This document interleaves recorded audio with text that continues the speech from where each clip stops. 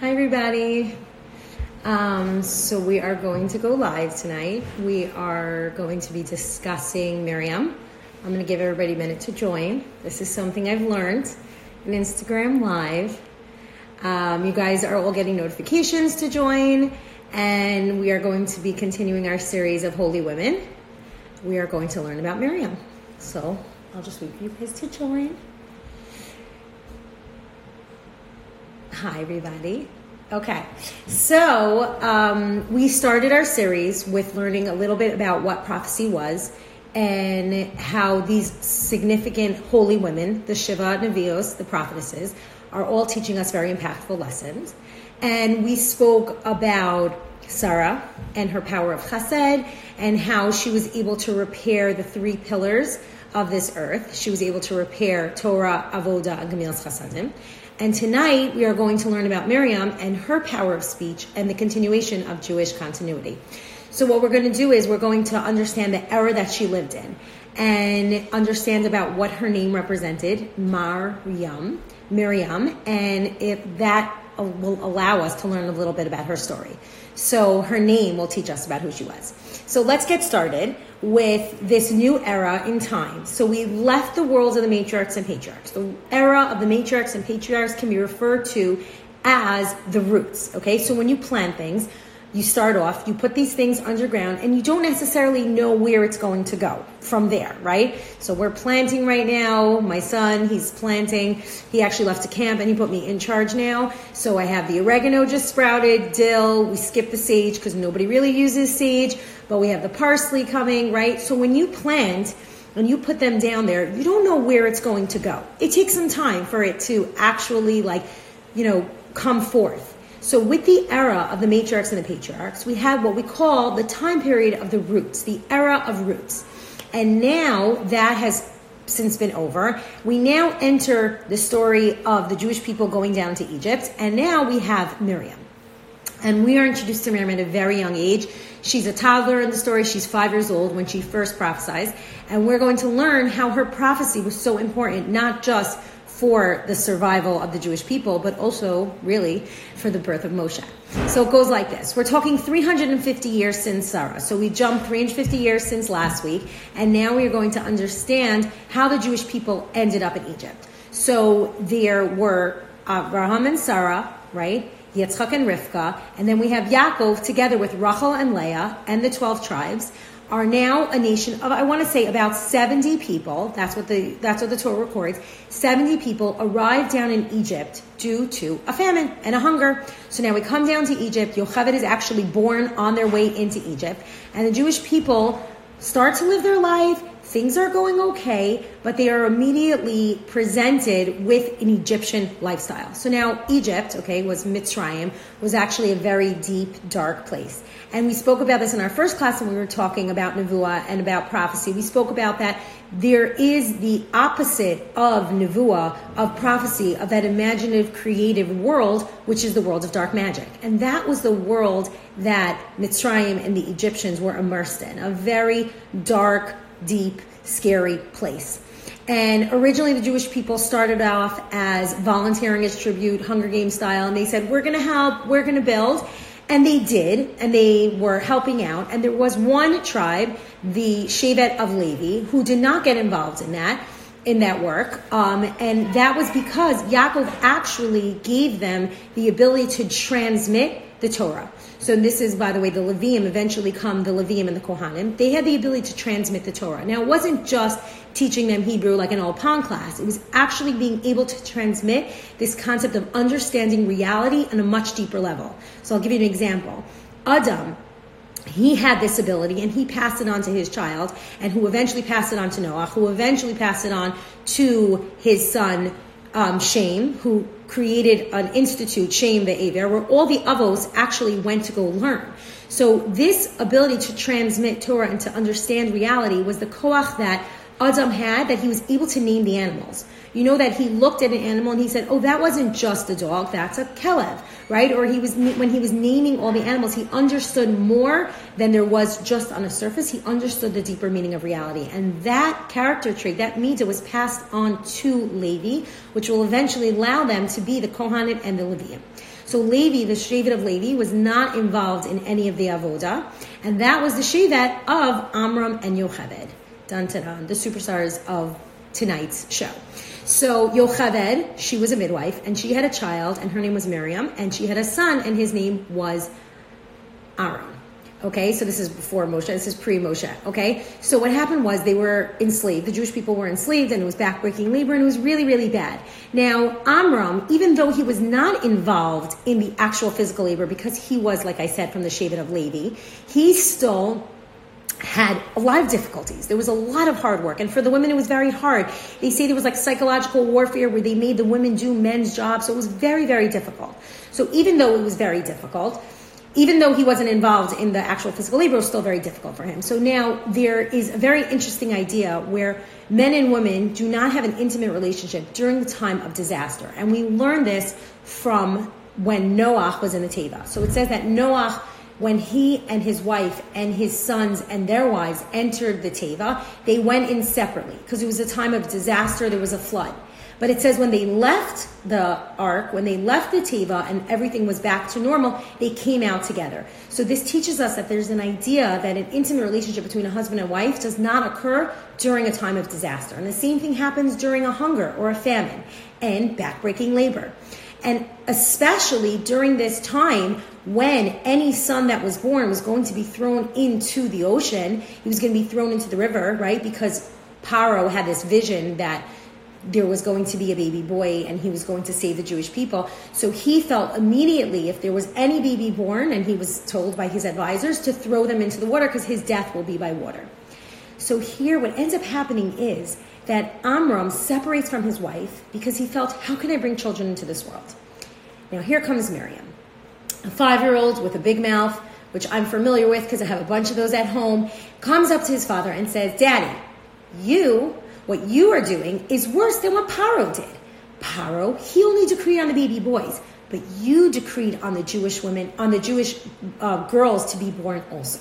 Now, if I was in that situation, I know here I'm on Instagram Live, I would send that 5-year-old to their room, right? Off with your head. You don't talk to your mommy like that. But what ends up happening is that Amram obviously was a very intelligent, brilliant person, and he was a man living during the time of Mitzrayim when things were very, very dark. It teaches us an incredible lesson of humility. Now, it's very, very difficult for an older person to take advice from a younger person, and specifically their own child, because, come on, you know better. But he actually really listens to his daughter, and he says, you know what? Tell me more about what you're saying. And we learned something fascinating here about between men and women. We learned that men, and this is just a little relationship advice here, men, they are actually better at understanding and fulfilling the idea of truth.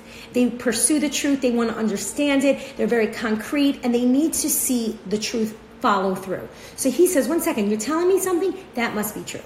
Now, just like men have a strength in truth, women have a strength in faith. And when we talk about faith, it's very hard because you're like, oh, have a little bit of faith, believe in him. What does real faith, real emunah mean that Miriam personified? Real faith is understanding that everything comes from Hashem. Everything difficult comes from Hashem, and everything that's difficult is there for a tikkun, is there for me to grow. And Miriam recognized that deep down, something is going to be happening. And she tells her father, you know what? You're doing something worse. And if you don't get back with Yocheved, with my mother, with your wife, then that child, Moshe, will not be born, and we will be stuck here forever. And what ends up happening is, because Amram was seeking the truth, and because he was so humble, he listened to his daughter, and he went and he remarried his wife. And when he did that, all the men that had separated from their wives reunited with their wives. And then, at their wedding, the Medrash says that Miriam was dancing, with her brother Aaron, saying that my mother is going to have a child, and that child is going to save the Jewish people. And then they get back together, and that child is born, and that child is Moshe. And only years later, when Miriam is standing by the water, does her prophecy come true. And it says there, when she stood there by the water, it says, Miriam, the prophetess, the sister of Aaron, took her drum and danced and sang to Hashem. And it's interesting fact, why then does it mention that, oh, now she's a Neviah? And also, it only mentions Aaron. Isn't Moshe the more famous one? I mean, Moshe is the one who took them out of Egypt. He took them out of Mitzrayim. So why is it specifically pointing out? And it's fascinating because only then did Miriam's Nevuah become true. Miriam's prophecy became true when they stood there by the water. When they stood there and they crossed the water, that was when it became true. And it teaches us that it was the sister of Aaron, because only when she was the sister of Aaron did her prophecy happen. That's when it happened, when she didn't even have Moshe, when she was only the sister of Aaron. Already at that point in her life, she was a prophetess. She was a Neviah. And that's when it became true. Now we have to look at her name to understand her further. And it goes like this. Miriam is, actually, it's a combination of two words, which is the combination of the word mar and yam. So yam, we know, is water. And what does mar represent? So now there's a big difference between bitterness and depression or despair. So now despair, I think we've all gone through this during Corona, right? We've all hit moments where we are in despair, which quickly spirals into depression, where we're so overwhelmed. We're like, oh my gosh, everything is so much bigger. Everything is too great. I can't handle this. And when that depression hits you, you seek to escape it. And people can escape it with chocolate cake, or people can escape it with binge watching or alcohol. But what ends up happening is that despair leads you to escape reality. Bitterness is something different. Bitterness causes you to, what we call in Hebrew, marry, which means to rebel. So her name was bitter. She was Mar, but she turned that Mar into Mary, which is rebellion. And if you look through history, any time that people were bitter, people were upset about something, it always led to a revolution. So global history, my whole life, my favorite subject, right? The Industrial Revolution caused scientists to come out, and the scientific revolution. We have the difficulties, the French Revolution. All of a sudden, we have the Renaissance period. We have art and science. Whenever, and by the way, the same is with the Hasidic movement. It came from a rebellion. People wanted something more. This was the first place that we see somebody rebelling against their life circumstance. And this was Miriam. Miriam was saying, it's bad here. It's really, really bad here. Babies aren't living. They're being thrown into the river. We have backbreaking labor. Power was killing Jewish babies and bathing in their blood. And it was so bad. So she can turn her pain into despair and depression and spiral into something wild. Or she can turn that bitterness into something incredible, which is really Mary, which is rebellion. She was bitter, but she used it for the right thing. She used it to rebel, to overcome her circumstance. She caused her parents to get back together, and then she allowed Moshe to be born, and that was what took us out. And we see it many times, and I know this is a class on holy women. We see a lot of times where the women had that faith, that burning, burning faith that allowed the Jewish people to get out of Egypt. And it says that because of the righteous women of Egypt, Yocheved and Miriam and all the other women, we were able to get out of Mitzrayim. And eventually, that's what's going to lead us out. So what we learn from Miriam's prophecy is her Mar transformed her into something called, she took the Yam and she transformed it. So what do we know about water? Yam, the sea. So between me and you, I'm a little scared of the ocean, and that's why I stick to pools, because the ocean is very scary, right? And it's very deep and it's dark and there are waves and you pop up and then you come down and you don't see anybody. And to navigate the sea is very difficult. Speaking of global history, right? When the explorers went out, they're like, oh, let's go find India. And all of a sudden they're in South America, right? And they're like, oh, they couldn't find things because they couldn't navigate it. Nobody can navigate and chart the waters like you can chart New York City streets. The water is deep, it's dark, it's creative, it's Hashem's zone of being able to build. And what ends up happening is that Miriam, with her Mar, she takes her bitterness and she actually is able to chart the seas and the water and to navigate it, to the point that at the water, when they cross the sea, that is when her prophecy came true.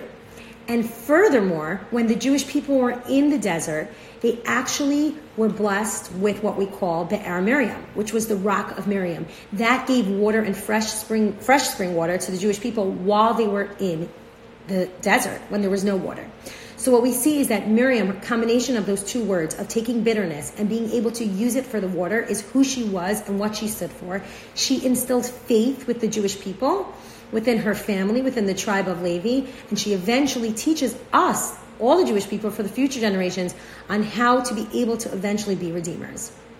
So I wanted to thank you all for joining, and I hope that you can stay along for the rest of the series, because next week we're going to be doing Devorah. And if anybody's has any questions, they can absolutely reach out to me through Instagram or through Thank You Hashem. I hope you all joined, and have a great night.